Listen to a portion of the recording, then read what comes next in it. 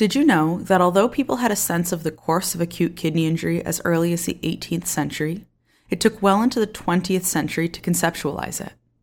In fact, during World War I, acute kidney injury and resultant failure from trauma was called war nephritis. This term was forgotten at the end of the war. In the interval between the two wars, Colonel Baldwin Luque with the U.S. Medical Corps coined the term lower nephron nephrosis to describe the histologic kidney findings seen in over 500 members of the U.S. Army, with a myriad of fatal illnesses including burns, blackwater fever, heat stroke, poisoning, and incompatible transfusions. Lower nephron nephrosis then went on to be called acute renal failure, to represent the clinical syndrome rather than the histology, and was only replaced by acute kidney injury in 2006, following consensus that even minor changes in kidney function can have significant impact on outcomes. Today, our patient has acute kidney injury, and you are the doctor. Welcome to The Internet Work, a podcast written by medical residents meant to serve you better on the wards and on call. Today's episode is titled Urine Trouble, Acute Kidney Injury.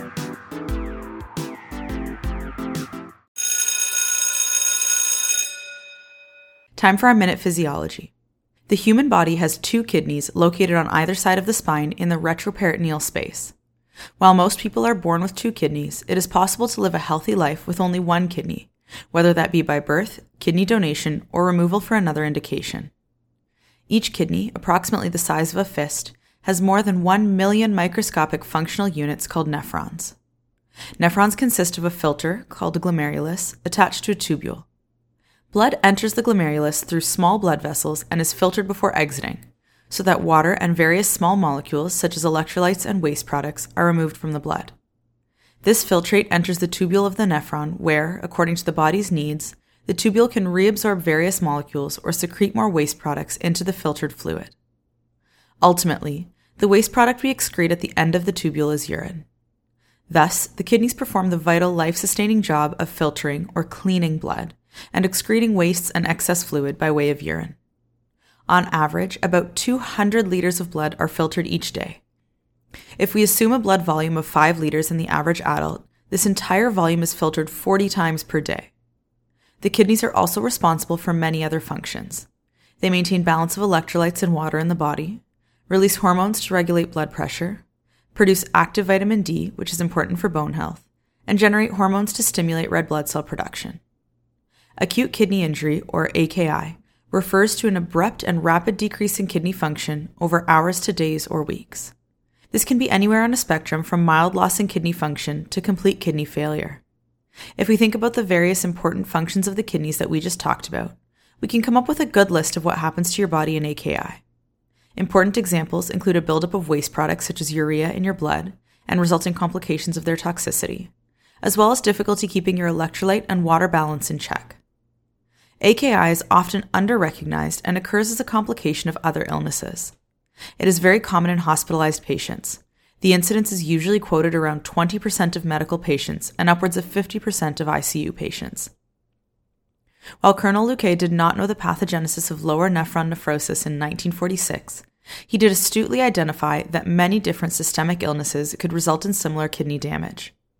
We've come a long way since then, and it is helpful to know a framework for etiologies of AKI, as this will help guide a thorough history, physical exam, and investigations.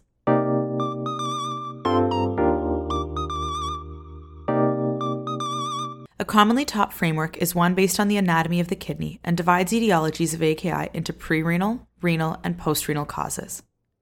Prerenal causes are those that arise upstream of the kidney, and the common denominator is that they all ultimately result in less blood flow to the kidney. These include a myriad of causes such as hypovolemia, blood loss, hypotension or shock, and antihypertensive medications. Certain conditions such as heart failure, cirrhosis, and nephrotic syndrome don't necessarily result in total body volume depletion, but do decrease the volume available to circulate in the arteries to the kidneys and can cause prerenal AKI. Renal AKI can be divided into those conditions that affect various structures within the kidney, namely the glomeruli, tubules, interstitium, and vasculature. Glomerulonephritis can be due to autoimmune causes such as ANCA-related, anti-GBM, or immune complex mediated, or infectious causes, post-streptococcal or staphylococcal being common culprits. Tubules can be damaged in what is called acute tubular necrosis, or ATN, which can be due to ischemia from severe hypotension, toxins such as contrast dye or some antibiotics, or deposition of certain substances, such as urate crystals in gout, light chains in multiple myeloma, cast nephropathy, or myoglobin and rhabdomyolysis. In fact, Colonel Luquet's lower nephron nephrosis was an early histologic description of what we now call ATN. Acute interstitial nephritis affecting the interstitium can occur due to drugs such as NSAIDs, infections, or certain immune conditions. And finally, we can have vascular impairment in the kidney due to vasculitis or thromboembolic phenomena such as TTP. Lastly, we can think of those causes of AKI that arise in the anatomical structures that exist past the kidneys, known as postrenal AKI. For instance, any obstruction of the ureters or bladder, as can be due to malignancy, stones, or neurogenic causes, can cause backup of urine and back pressure on the kidneys, causing AKI. Whew, that's a long list of possible causes. But this is very helpful to think about when you approach a patient for history and physical examination.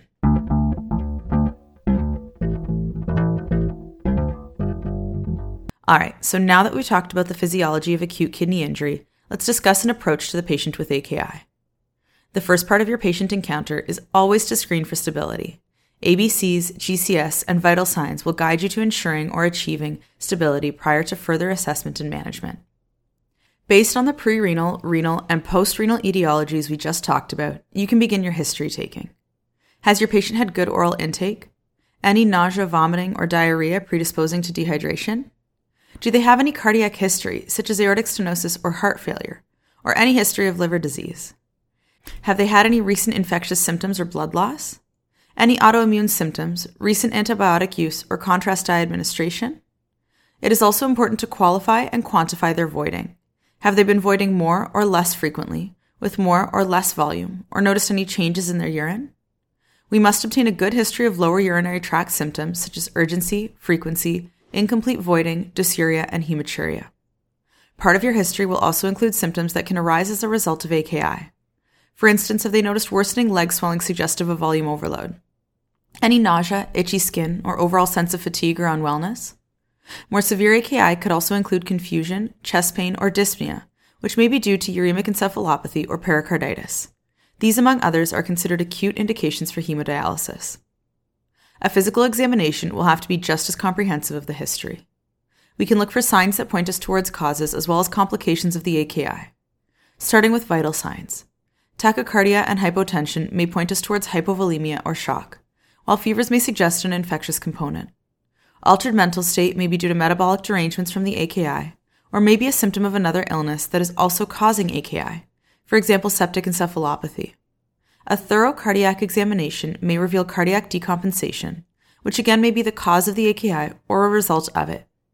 Hence, the various categories of cardiorenal syndrome that have been described in the literature. Check for a pericardial friction rub, which may point you towards uremic pericarditis as a complication. A volume status examination is integral and includes pulmonary auscultation, examination of their peripheries, as well as the JVP to assess for signs of volume overload. Careful though. Volume is tricky, and it is possible for a patient to have signs of extravascular overload, such as ascites or peripheral edema, while still being intravascularly deplete, in decompensated cirrhosis, for example. The JVP and bedside POCUS can be helpful in making this distinction. As part of your volume status examination in the patient with AKI, it is important to monitor urine output and track weights. Many hospitalized patients, especially those who are sicker, may benefit from Foley catheter insertion for accurate monitoring of their urine output and response to treatment, or perhaps as an intervention itself in the case of obstructive nephropathy. Daily weights provide another objective measure of their volume status and response to treatment.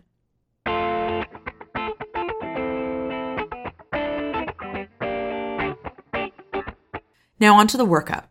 The workup you do will be important for establishing causes and complications of the AKI. Let's take a second to talk about creatinine.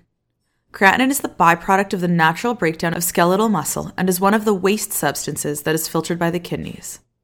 If your glomerular filtration is intact, creatinine is excreted in the urine freely. If your glomerular filtration is decreased, you will not excrete your creatinine as efficiently, and the creatinine level in your blood will rise. In fact, AKI is defined as an increase in creatinine of greater than 26 millimoles per liter within 48 hours, a rise greater than 1.5 times the patient's usual baseline creatinine within the past 7 days, or urine output less than 0.5 mils per kilo per hour for 6 hours. It is important to note that serum creatinine takes time to reach steady state. So even if a person suddenly becomes anephric, their kidney function is essentially zero, but their serum creatinine will only rise by an estimated 100 millimoles per liter each day. This rate of rise is dependent on many things, such as body size and muscle mass, age, and patient sex. Other routine tests in all patients include CBC, serum electrolytes, specifically looking at sodium, potassium, and bicarbonate, and urea.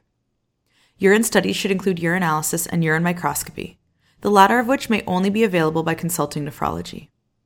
Based on your history and exam, you may obtain other tests including BNP, troponin, a liver panel, infectious workup including urine and blood cultures, creatine kinase, serum protein electrophoresis and free light chains assay if indicated, and serum urate. An ultrasound of the kidneys, ureter, and bladder can help assess for downstream obstruction. More targeted investigations, such as a full autoimmune workup, should be reserved for those individuals with suggestive signs or symptoms, and in the setting of unexplained proteinuria and hematuria. If a patient has had a full workup ruling out prerenal and postrenal causes of AKI, and if there is suspicion for a renal cause that is not explained by common drivers such as sepsis, ischemia, or toxins, the patient may benefit from a kidney biopsy. Time to call your friendly neighborhood nephrologist.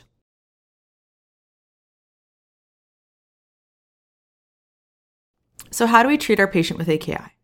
As you might have predicted, the treatment will depend on what you think the cause of the AKI is. Most patients with AKI on the internal medicine ward have prerenal injury which may have led to ATN, commonly due to volume depletion or sepsis. In these hypovolemic patients, your job will be to provide fluid resuscitation along with other appropriate treatments such as antibiotics. However, remember that you can also have prerenal injury in a hypervolemic state.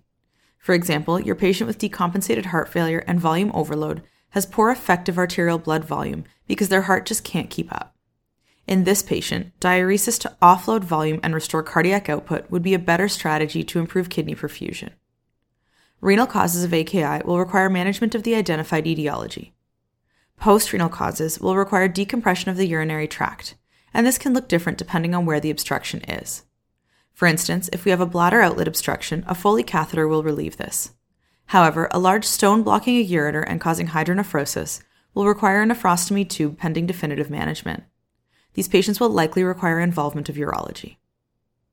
Many patients develop AKI in the setting of multi-organ disease or failure. These patients may have various indications for urgent hemodialysis, and it is important for the physician to recognize this. AEIOU is a good mnemonic for the indications for hemodialysis and stands for acidosis, electrolytes, specifically hyperkalemia, intoxication such as toxic alcohols, overload, that is, volume overload, and uremia. The caveat to all of these indications is a refractoriness to medical management. For instance, pulmonary edema with oligoanuria which has not responded to diuretics, or persistent metabolic derangements such as hyperkalemia or acidosis warrant urgent nephrology consultation for consideration of hemodialysis. Furthermore, those patients who are critically ill and hypotensive may not be able to tolerate hemodialysis and may actually require ICU for vasopressor and ventilatory support while receiving intermittent or continuous renal replacement therapy. As you can see, the management of AKI depends on the etiology, the severity, and the clinical context, and thus can vary greatly from patient to patient.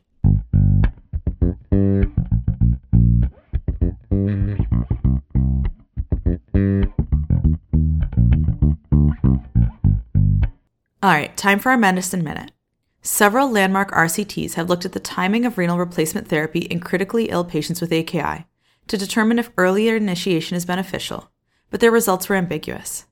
In 2020, a Canadian multinational RCT called the START AKI trial randomized patients to an early strategy of renal replacement therapy, in which therapy was initiated within 12 hours of the patient being deemed eligible for the study, versus the usual strategy, where clinicians were discouraged from initiating renal replacement until development of one or more of the usual indications, such as acidosis or hyperkalemia, or persistent AKI for more than 72 hours.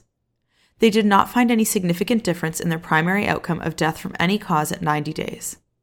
The study was felt to address a long-standing clinical dilemma regarding starting RRT in critically ill patients with AKI.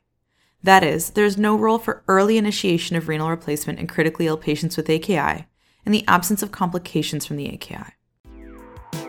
That's all for today. Thank you for listening to today's episode entitled Urine Trouble, Acute Kidney Injury.